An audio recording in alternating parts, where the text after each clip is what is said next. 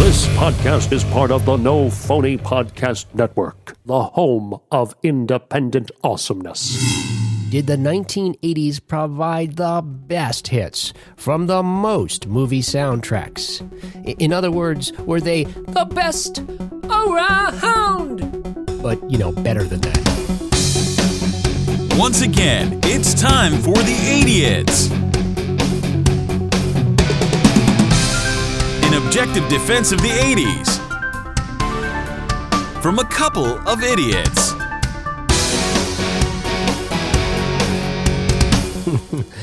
Welcome back to another episode of The Idiots, an objective defense of 1980s pop culture from a couple of idiots. My name is Will, and joining me, as always, is my friend and co-captain, Ray. What's up, dude? Day's moving right along now. We're into the good part of the day where it's dark out. I like how you see this is day. Things start happening. For me, it's like it's creeping closer to midnight. This is your day. This is when you start. Okay, very good. This is when it gets good.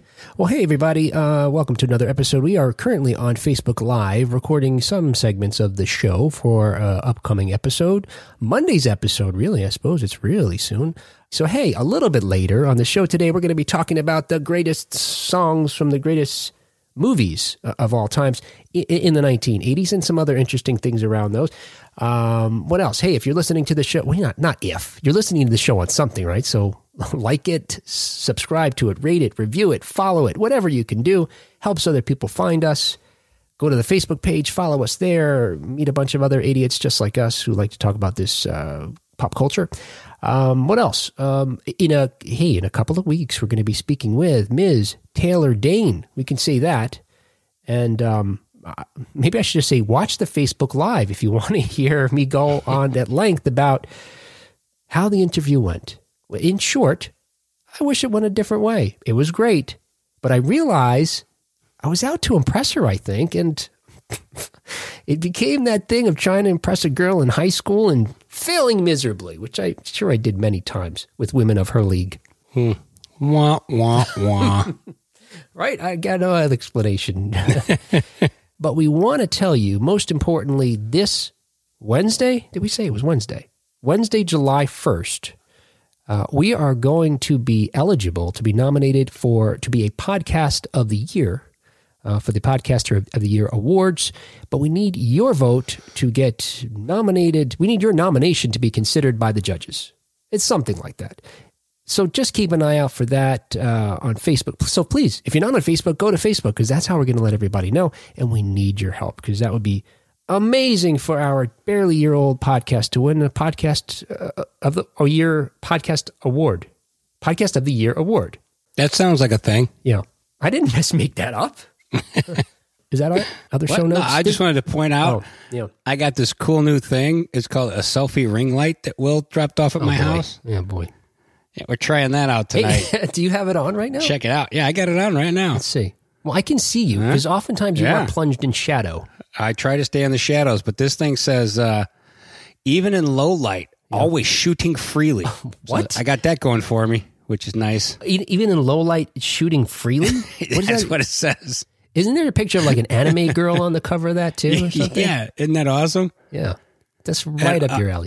And also, I got this from Will today. Oh, yeah. That is Lee Ving's signature on the front of that baby right there. And we know you love Neighbors. And I super appreciate that because that is awesome. I don't know if we got to talk to Lee about that story about how he wrote this song, but it never got in the movie. I know we talked to him about him and John Belushi. Mm-hmm. But he wrote a song and then it wasn't in the movie. So to make up for it, John had him come on Saturday Night Live and perform. And that's a whole other legendary story you should check out. We talked to Lee about it at length on a prior episode. Okay, so hey, let's talk about 80s news. All right, Ray. So, we've been talking about this on and off now for a couple of weeks, and we just got another update. Stop. Bill and Which Ted. update is this? Bill and Ted. Bill and Ted release date has now been moved back 2 more weeks. So we were so excited that it got moved up, even though it seemed really ambitious considering the state of the world. But Christopher Nolan's Tenet that we talked about is this bellwether, this canary in the coal mine. The movie industry is looking at it to determine, can we survive during the pandemic by releasing films in the theaters? Well, Christopher Nolan moved his film back to August 12th, the weekend that Bill and Ted was going to open. And so Bill and Ted said, imagine the discussion was, we don't want to compete with that because that's expected to be if any movie will strike big this summer, it will be that one, I believe. I think it's Bill and Ted, but... Yeah, I do too. So Bill and Ted is now not going to come out till August 28th. It's a clever ruse, Will. A clever ruse? They're going to bring it out the week before the other one. It's all just the game, the rigmarole. I see. Maybe it's so get ready for the next update. A sleight of hand. Maybe and then you know what they do? Some kind of advertising campaign where they traveled back 2 weeks earlier. They do have a time machine. There you go. Yeah. Right, sure. So currently there's, and this comes from Variety.com, currently there's just over 1,000 U.S. theaters open, including 284 drive-ins. Texas has 66, Ohio 38. Is the second most. Texas, as we just found out, this isn't a political show. This isn't even a news show. Stop it. But this is fact, and it's affecting our lives. Texas, as I'm sure you read in the news today, is now shutting some things down because the numbers are going up, and everything was open. I could argue this with you, but I don't do politics. This is a fact. I'm just telling you facts. This is a fact. Not facts. Those are not facts, my friend. The governor today said, I can read fast. too. They shut some things down, and so I don't think this number is even probably accurate anymore. So, fingers crossed it'll be a miracle and we'll be able to see Bill and Ted come August. But right now, it's got pushed back at least 2 weeks. Yep. At this point, I think movie theaters should go rogue. Yeah. Just like I think concerts should go back underground in the VFW halls. See, I think it's time to start just showing movies. Look, this shouldn't be a political discussion, right? It's not. Because we're talking science. I'm talking about science. Once again, I could argue with you all day long about this stuff because I watch videos and read stuff too. What, the plandemic? Is that what you're... Look, this is not the plandemic. Just like on Facebook, I am unfollowing this conversation. I got unfollowed on Facebook by Will because I argue with him about this stuff. I don't have the time. Right? Yeah. Or the energy. And I like you too much to not like you on Facebook. All right, so hey, let's talk about some more exciting movie news. Michael Keaton, the word is that Michael Keaton is in talks to return as Batman for at least one DC film. So a few days ago, on June 22nd, we got this information in Entertainment Weekly. There was it was first reported by The Wrap that Michael Keaton was set to reprise his role and don the cowl again. And then shortly after that, I guess pause for a second. I was recalling, so many folks are now clamoring and so excited about, this is great, something to save the DC universe is to get Michael Keaton back. And I was recalling how folks probably don't remember that in 1988, when it was announced Michael Keaton was going to be Batman, there was an uproar. No! Beetlejuice! Yeah. Yeah, people don't have no common sense. They really don't, because he's a great Batman. Yep. And I look forward to seeing him in the suit again. Yes, me too. And at the time, people were complaining, we didn't have the internet. So instead, there were campaigns to get them to recast it, including 50,000 letters being sent to Warner Brothers. There was a petition that was started by someone in Canada that got a number of signatures. Mm-hmm. And I remember a guy at the gas station bitching about it when I was getting gas one day. This is in 1988? Yeah. You're filling up your Firebird or something, your Camaro? Let's see, 88. I would have had a 79 Chevy Monza. I don't even know what that is. Okay. It's a piece of shit car. That's what that is. So we've got some other news now. Here's another new twist. This comes to us from a show called Sean Chandler Talks About, which I've never heard of, but someone named Griffin Schiller was a guest on there, and he says he has a source on the inside, he swears, knows the truth, and said that not only so Michael Keaton's appearance is going to be as Batman or Bruce Wayne is going to be in the next or the first Flash movie, which they've been putting off for years. He'll play Bruce Wayne in that, and this is going to set up his return to being Bruce Wayne again in a future film where they do a live action Batman Beyond. So Batman Beyond is an animated series from several years ago where a much older Bruce Wayne takes a younger person under his Batwing, so to speak, and grooms him to be the next Batman. It's a pretty cool cartoon. And as I've always said, that should be Bruce Campbell and Jason Mewes. Oh, yes. Even today, you're live action. Sticking by that.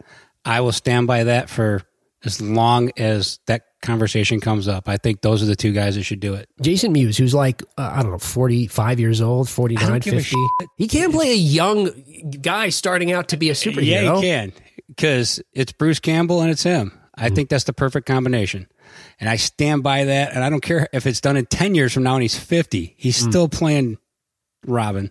I can't support you on this.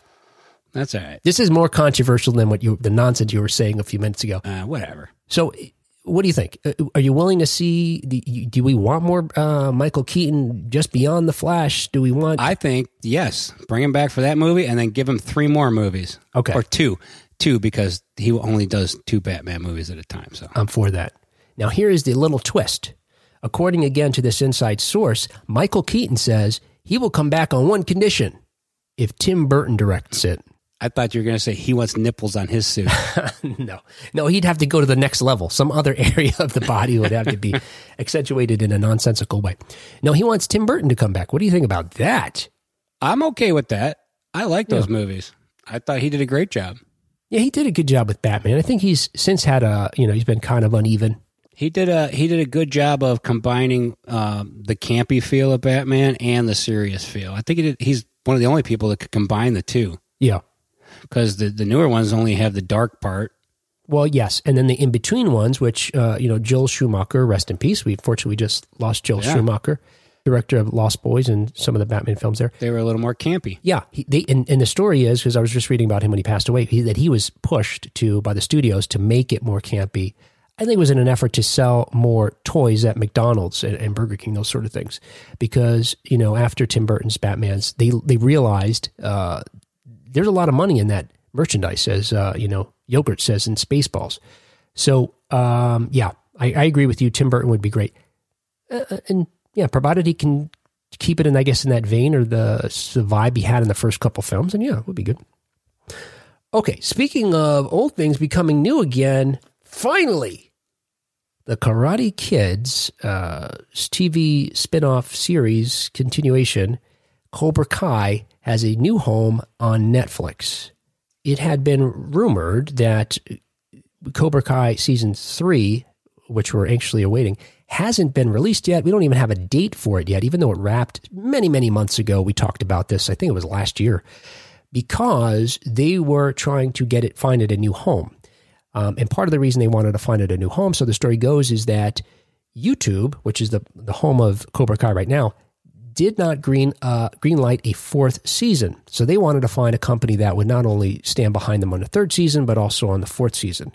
And finally, it seems like those rumors were true because Netflix is the new home for these. So sometime in the fall, we're going to get seasons 1 and 2 on Netflix. And it seems like, I hope this isn't true, they're not going to release season 3 until after that. So, which means we might not see Cobra Kai till the end of the year. That's okay. That show's good. I'll wait for it. Yeah. Yeah, I like that one a lot. So if it takes another year, I don't care. I'll wait. Yeah. I agree. And we're all going to be at the theater watching movies here in a couple weeks anyway. So you're going to be watching them, and I guess filming them on your phone, so I can watch them after.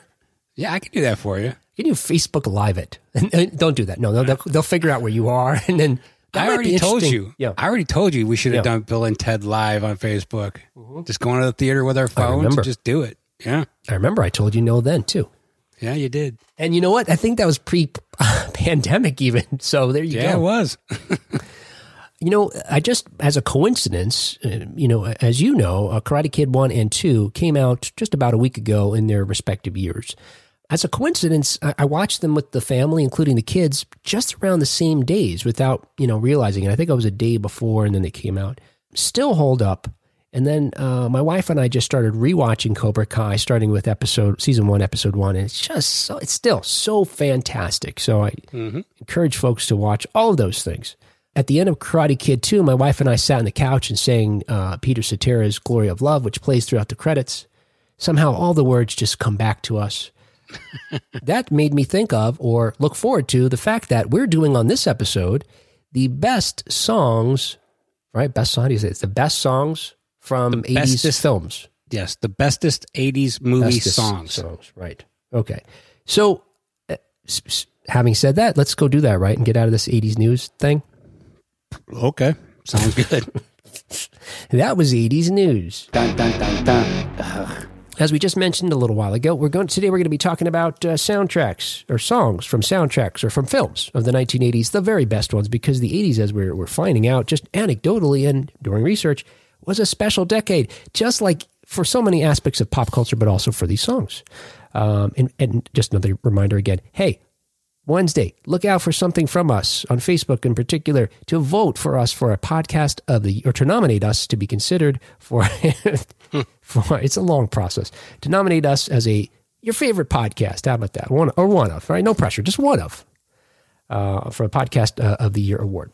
All right. So soundtracks, right? They were around for long before the 80s. By my, amateur research, they've been around as long as, Nazi loving or Nazi hating.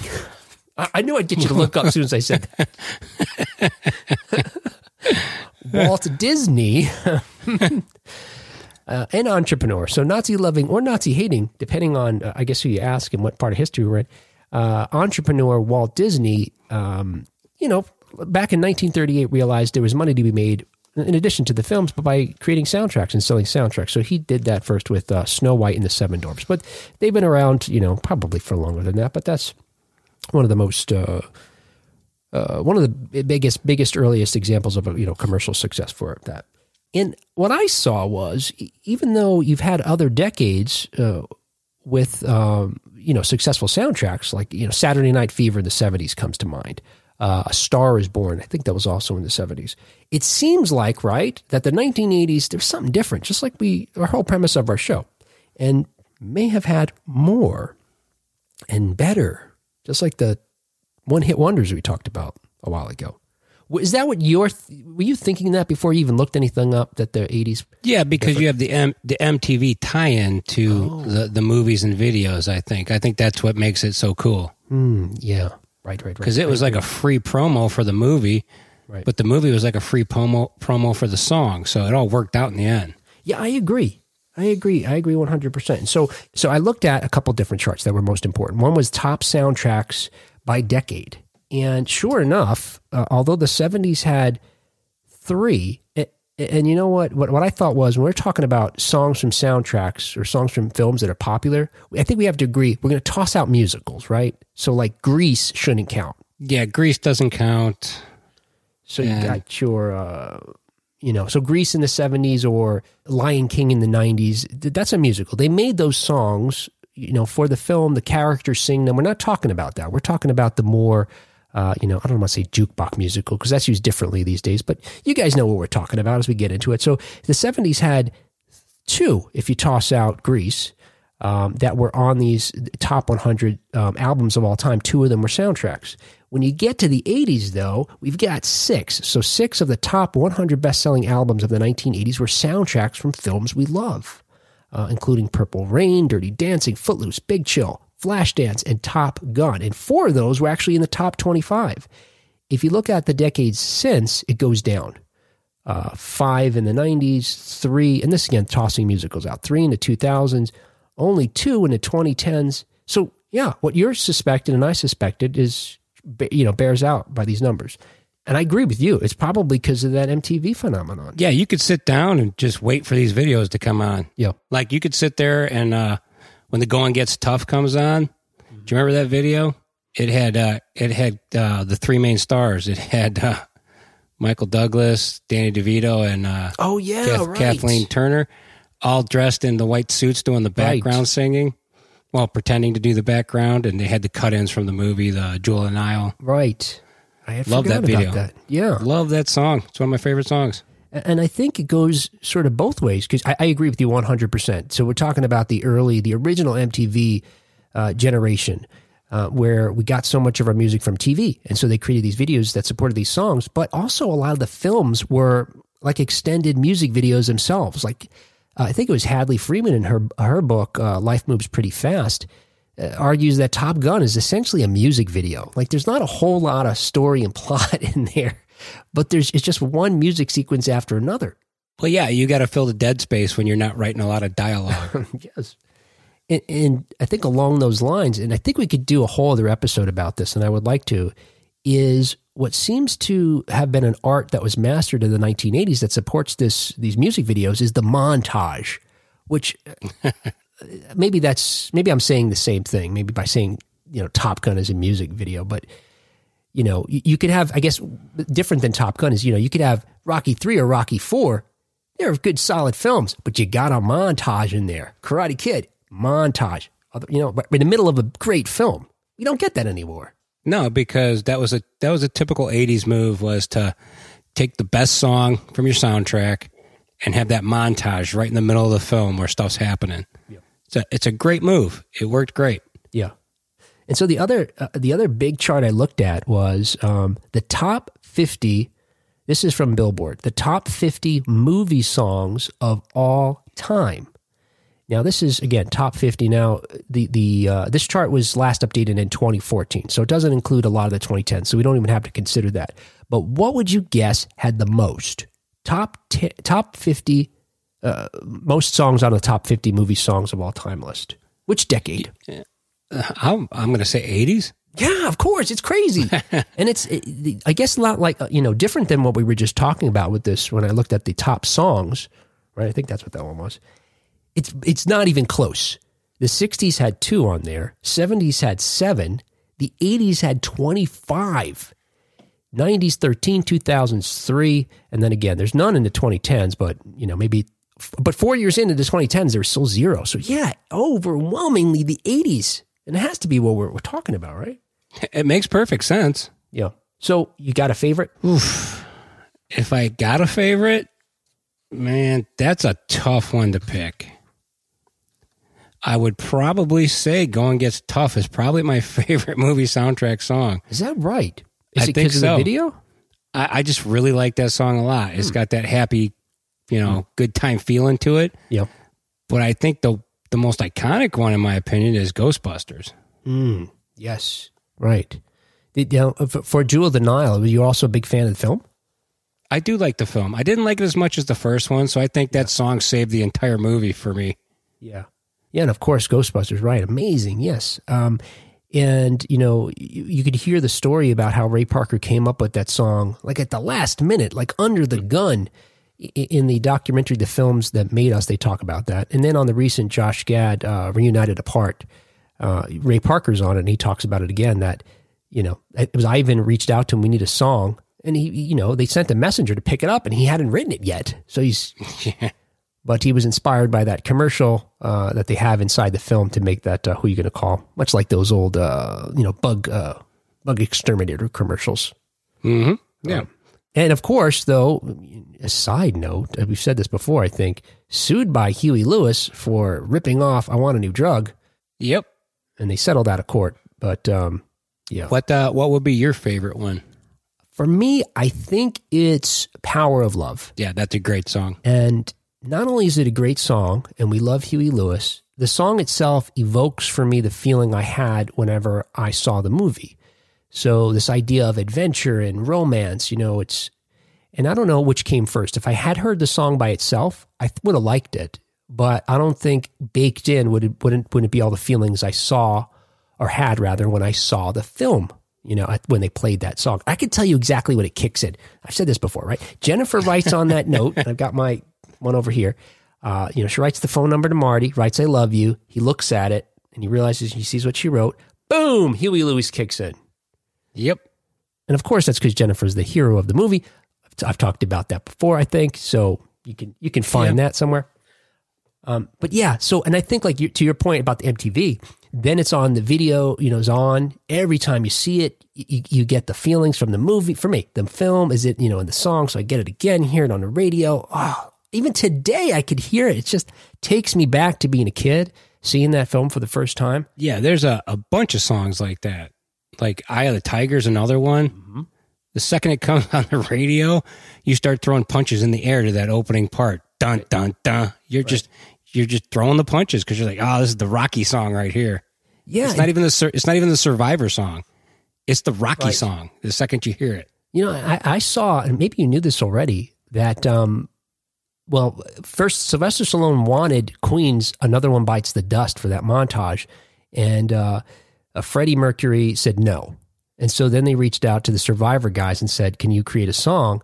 And they created that guitar riff at the beginning and the drums to match the punches in the montage. Yep. So yeah, I don't think I ever caught that until I read that. And now you're saying it. Of course, it makes you want to punch something when you hear that sound. We listen to the 80s throwback channel at work, and every time it comes on, you'll see me walking down the aisles just throwing air punches. Bum, bum, bum. Look out if you're working with Ray at his full-time job podcasting. That's right. Duck. Don't get close. Yeah. So if I said to you, who do you think of 1980s is the man to go to create a hit song for your film? Right now you're writing a film in the 1980s or directing or producing. Who do you go to? There is only one person that I'm going to call, and I'm going to beg them until they do it, and that is Kenny Loggins. Right. So many songs. He is the king of 1980s soundtrack gigantic hits. And not all of them were as big as, Caddyshack 1. See Caddyshack 2. Not as fantastic. But yeah, you got your Top Gun, whatever that one is, Danger Zone and Footloose. Yeah. Yeah, fantastic. Now, I did see this really odd thing. So I thought I was curious because we know that about Kenny, and it seems to me that he's one of these early examples, starting with Caddyshack in 1980, where they went to a guy and said, write a song for the movie. Here's what the movie's about. And Kenny Loggins tells a story, and I'm paraphrasing. He felt like the song he wanted to be, he felt it was kind of like a screw you, it was from the perspective of Danny. And it was kind of like, screw you, I don't need all your whatever nonsense. And that's why the bass is the way it is, and it's sort of bouncy and edgy. And then it ends up being the Gophers theme song. Yes. As the gopher dances to it. Ray's dancing like the gopher. Yeah, it is. Yeah, it has metamorphosized or whatever. It's the Gopher song now. It's not. I don't think I ever thought of it as Danny's song until I read that quote from Kenny. Once again, you can't hear that song without doing the Gopher dance. Yeah. And just thinking of the Gopher. Yeah. Looking at that top 50, again, it's top 50 movie songs of all time. What struck me was, even though we think of Kenny Loggins as this go-to man, and the songs, we can agree, those songs are fantastic. You hear it, you're up, you're dancing, you're full of energy. He only had one song in the top 50. And these top 50 songs, by the way, it's legit. It's what they did was, for all the 25 songs from the 1980s, all peaked at number 1. So if it didn't peak at number 1, it's not on here. So that's the only one he had was number 1, was Footloose. Instead, or alternatively, Phil Collins has 3 songs on here, which is shocking to me. I would never think of Phil Collins for being on here. Can you name them? I'm going to say In the Air Tonight's probably one of them. Is that in a film? It has got to be. I don't know, but it's got to be in a film. It's got to be in at least 10 at this point. It's not on my list, but that's a fantastic. I don't think you're going to get these, honestly, and that's part of the which I thought was bizarre. Yeah, I don't think I would, to be honest with you. Yeah, it's okay. So it's Separate Lives, Against All Odds, and Two Hearts. Against All Odds is. I can think of the movie. I can't think of the movie now. Yeah, that's dang it. See, obviously it's not that great. So, well, Against the Odds is actually the film too. Oh, that would make sense. Yes, but hey, it's no Gloria Love, pal. No. Well, yeah, and to your point about that, you don't remember it. Another thing that was interesting to me is that even though you could have a number 1 hit song from a movie, you may not remember what movie it came from. So I've got a list here, and on here is Separate Lives among those. But I'm going to name the song. You see if you can tell me what movie it's from. Let's do it. I'm feeling saucy about this one. All right. So Phil Collins. All right. Like I said, Phil Collins wrote a song, Two Hearts. I'm going to go Heart Beeps. I like how you're approaching this. No, apparently that comes from a movie called Buster, and I believe Phil Collins actually also stars in the film. And it's about a UK bank robber, I believe. Huh. He plays Buster Edwards, a petty criminal from the East End of 1963 Chicago. Yeah. Okay. So, all right, here's another one. This one's a little bit easier. Maybe. Kiss by Prince. Is that from Purple Rain? No. Or is it from that silly one he did? Yes. Where he directed it? Yes. But do you remember the name of it? I don't think I would remember if I didn't read it today. Something about a hat. Maybe it's about a hat only because when you wear a hat, you're under your hat. Under the something moon. And under the cherry moon, right. Yeah. All right. Olivia Newton-John, the song is Magic. Magic. Is that from Xanadu? Yes. Oh, right. That's awesome. Yes, Xanadu. Yeah, I got that one right. I'd ask you a follow-up question, but I think we could spend a whole other episode on figuring out what is Xanadu about? Aliens or angels? I don't know. Okay. I don't know. I just called to say I love you. Ooh, that's a good song. Yeah.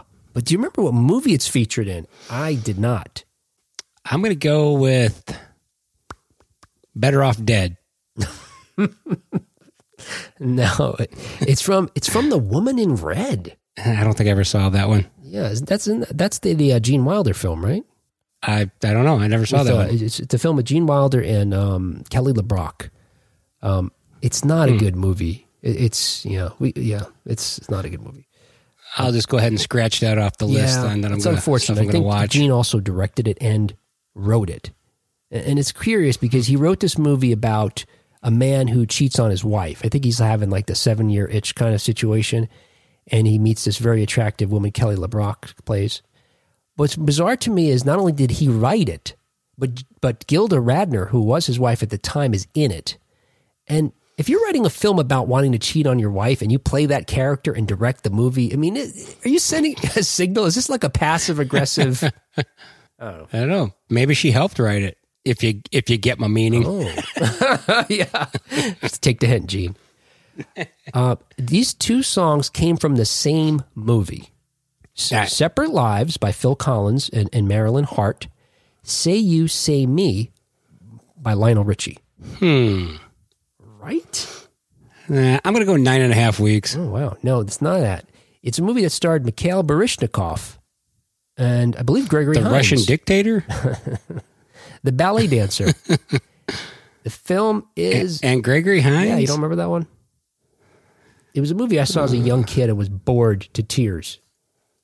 I probably never saw it then. Yeah. It's White Nights is the film. I think it's he's a ballet dancer looking to defect.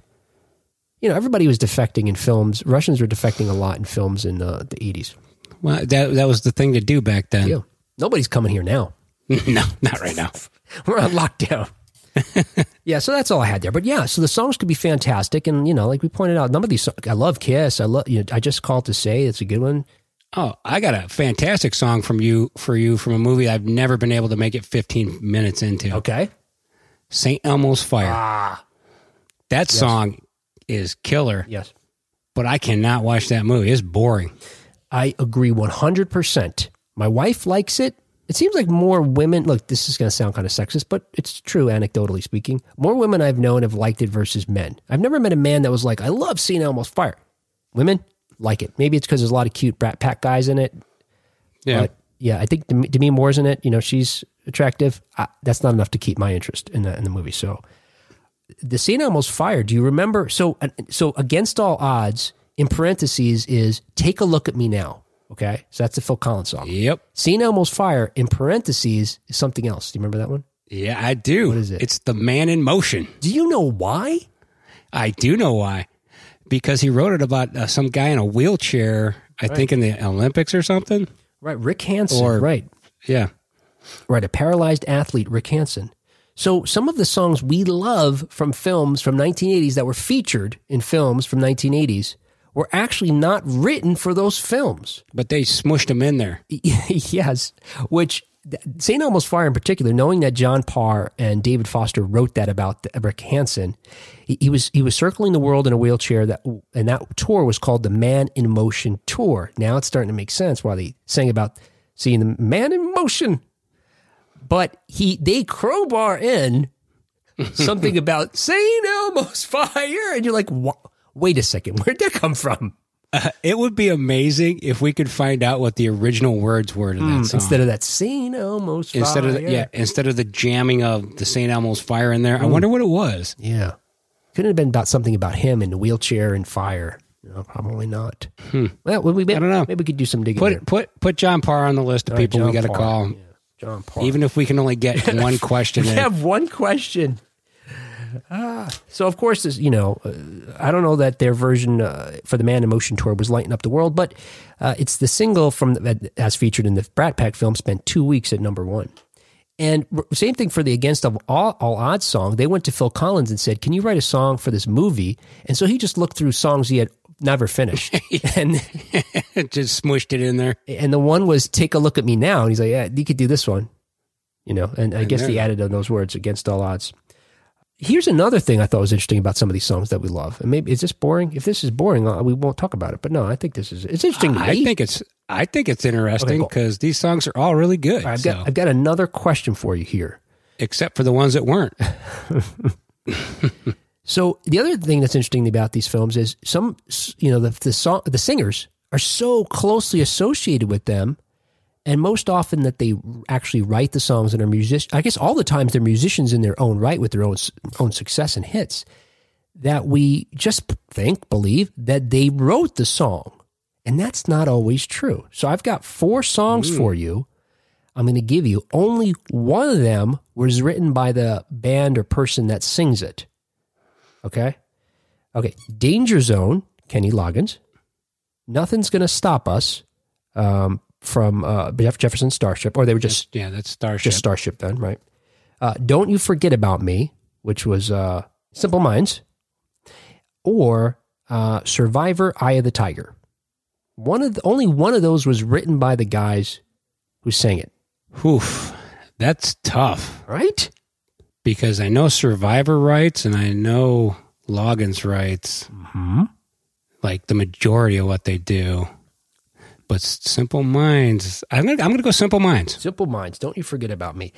That was not written by the Simple Minds guys. Wow. Yeah, in fact, that song was written by Keith Forsey and Steve Schiff, and they wrote it for the film. And then they went around approaching different groups to perform it. They approached Billy Idol, Brian Ferry. They approached the Fix's Cy Cumin? Cumin like the spice? And they approached Simple Minds because they had written it for Simple Minds. And Simple Minds said, no, we only perform Simple Minds songs. We don't perform songs by people who make songs that are supposed to sound like Simple Minds. And then A&M, it was their record company at the time, kept pressuring them to do it.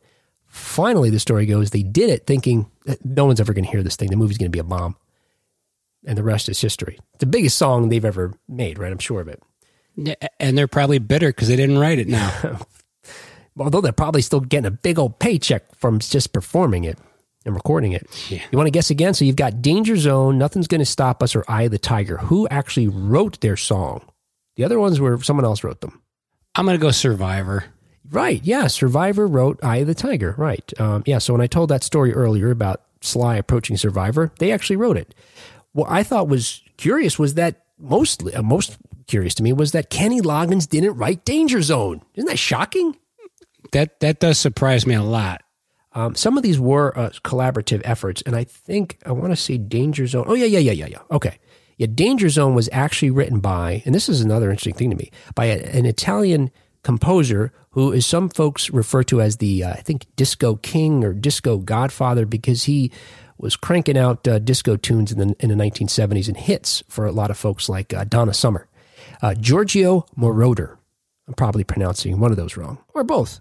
But in 1986, Moroder collaborated with Harold Faltermeyer, who was a protege of Moroder's, who also went on to write great songs for films. And he collaborated with Harold and lyricist Tom Whitlock to create the songs for Top Gun, which included Danger Zone. And he also wrote Berlin's Take My Breath Away. That's pretty darn good. Yeah. That's some creative genius right there. So we have folks, chiming in on the Facebook page of what songs they love from movies, and both of those are on there, and they were written by this other guy. But, of course, the performer gets all the credit. This guy, who we've never heard of till just now, I'm guessing, because I hadn't. Yeah. Not only that, but he also wrote the song Flashdance. Oh, what a feeling. What a feeling. He also co-wrote with Limahl from Kajagoogoo, who performed it, The Never Ending Story. Wow. And He performed another song from a film, which was performed by Kenny Loggins. It's a film that didn't do as well as Top Gun or any other Kenny Loggins associated films, but it's his song. It's its film you love. That I love? Yeah. I guess you're not. You'd have to strain your mind for Kenny Loggins film songs. It's not Caddyshack 1 or 2. It's not Top Gun. It's not Footloose. Yeah, I didn't name it earlier. those. Stars Sylvester Stallone. And it's an 80s movie? Yep. Oh, I see the subtle clue you're throwing me. It's over the top. I was just adjusting my cap that I wear. Yeah. I had to get really into serious podcasting mode now. Yeah, over the top. I forgot it. I forgot he was in that. He wrote Meet Me Halfway, which Kenny Loggins also performed. I had no idea this guy existed, and he created a number of the hit songs that we love from these films. Well, those guys back in the day didn't want you to know they existed. Yeah. Because it would affect their profit line. Because they wanted you to think Donna Summers was writing those songs and I see. These guys were writing those songs. Because their paycheck, one, you're super rich. Yeah. Two, nobody knows who you are. So you can still go to the grocery store and get your own groceries and pay cash for a car when you walk onto the lot, but nobody knows who you are. That's the life right there. Yeah. Do you remember the movie Dream a Little Dream? Yeah, that's the Corey's film. Yeah, it had that's a the terrible Corey's sequel film. too. Dream a Little Dream. And Timbuk 3's song, Future So Bright, I Gotta Wear Shades, was in that. Right. Do you know what the actual story behind that song is? I don't. I remember it was in a TV show too. It was that Howard Hessman show where he was a teacher. It was Head of the Class. Head of the Class, yeah. No, I don't know the story for that. Most people think it's about how they're going to be big stars. And so everything, it's such a bright future that they got to wear guess now. sunglasses. You know what it's going to be, don't you? So, my worst nightmare in the 80s. Take a guess. Nuclear Holocaust. It's Nuclear Holocaust. That's what that song's actually about. You know what's funny is I was at my daughter's graduation earlier today. The valedictorian, who's, all of 18 years old, does a speech. He starts off, he says, "We've often heard the pun, the future is so bright, we've got to wear shades." And I thought, you've probably never heard the song. You probably, whatever. But yeah, now knowing that at least the song was associated with nuclear holocaust, I think the kid was using it wrong. I think everyone uses it wrong. And then I think, what else did we miss here? Axel F, obviously. Love it. Holiday Road. Yes. Lindsey Buckingham. That's iconic for me because every time I hear it, it just takes me back to vacation. My wife and I, whenever we go on a trip with the kids, even if we're driving to the airport, we play that song. So if it's a road trip, that's the first song. But for years, Lindsey Buckingham, it's not on the soundtrack. The version from the film is not on the soundtrack, I think, because it wasn't available for digital till just about 2 or 3 years ago. There was a live version he had out there. I think so. And that reminds me, actually, I was trying to do a list of films that we love, or songs from films we love that aren't on soundtracks. And I was surprised to find, I couldn't find any list like this, by the way. But after watching Karate Kid last week, I went to download the soundtrack to get all the awesome songs. And Bananarama, Cruel Summer is not on there. Well, you can get it, and I have it, but it's not on the. Yeah. And it turns out Bananarama didn't give them the okay to do it. They didn't want them to have it on the soundtrack. Another great move. Well, it worked out fine. It worked out fine, but still, that's dumb. But then you got Dirty Dancing, which has Time of My Life and Hungry Eyes, which are two iconic songs from that movie. That even if you're a dude, that movie's good. It's got Patrick Swayze. That's a good movie. I don't care what anybody says. Let me see here. Goonies Are Good Enough, Cyndi Lauper. Yes, that was also a video I enjoyed because they had the clips from the film and the kids were in it. And I don't know anyone who doesn't know the Oh Yeah song by Yellow from Ferris Bueller. I mean, how often do you find yourself doing it? I do it when I check my mic before we go on air. I do. Every time I go, every time. I was torturing my family with it like 2 days ago. I was going, and my youngest daughter was like, "Stop, please. Just stop, Dad. Just stop." I was surprised about that Yellow song. Well, a couple things. Maybe we talked about this once before. First of all, the guy who wrote that song is like a billionaire now because he invested. Yeah. He's like an investment banker or something. But I was surprised to learn that it's only actually in 2 films. I would have guessed it was in like 7 or 8 films. I think it was in clips on TV shows and commercials and stuff, but only 2 films. It really only needed to be in Ferris. It's so iconic. Yeah, and it was also in Secret of My Success, but yeah. Yeah. And then Old Time Rock and Roll, Risky Business. Oh, of course. Anytime you're sliding around in your underwear. Yes, whenever you think of that song. Yep.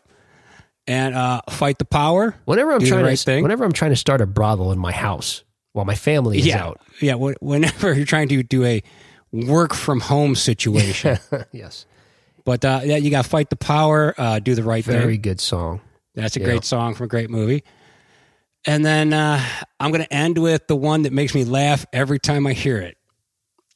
David Bowie, Magic Dance, Labyrinth. Of course. Because every time I sing it, I sing Pants, Magic Pants. Like, how is that a thing? And how is it that David Bowie is involved in that? It's just mind-blowing. But yes. Yeah, it's crazy. Yeah. Yeah, me and my kids sing that in the car, and we sing Pants, Magic Pants, and we just both laugh hysterically. I can see that. There's so many good ones. There's too many, yeah. I mean, there's at least those 25 that made it, that were number 1 hits. And then tons, and then there were others that weren't necessarily number 1, like the many Kenny Loggins songs that were still amazing. Or like the Flash Gordon soundtrack, which Queen did the entire thing. Or I think... Queen did that. Queen did Highlander. Yeah. It's another good one. But I guess, and there is a song out of the Highlander, it's like the Highlander theme that Queen did that's pretty good. You probably heard on the radio. The Flash, you couldn't hear any of the songs for Flash on the radio because they were... Even the Flash theme is kind of, the way it's composed, it's, you can't, it's not like a radio play song, but it's loving. Mm-hmm. So, yeah, I think that wraps up everything I know about soundtracks. Yeah. At least from big-time artists anyways. Yeah. All right. Well, cool. That's enough, I guess. Look, there's plenty of songs. We probably didn't mention the song you love. It doesn't mean that it's not great. We focused on some of the more quirky things. We all have our songs that we love. And folks shared a number of those on Facebook. And maybe we'll do this again. I'm sure there's another angle we can take at it that we just didn't have time for today. Oh, I'm sure. But we have proven... What? Beyond a shadow of a doubt. Okay. That the movies of the 80s had the best soundtracks of any decade. Objectively, 100%. And nothing's going to stop us now, Ray. And I meant to tell you also, you are the wind beneath my wings. And I just called to say I love you against all odds. Don't you forget about me. Kiss, maniac. All right. I don't know what that was. We'll talk to you next time on The Idiots. See ya.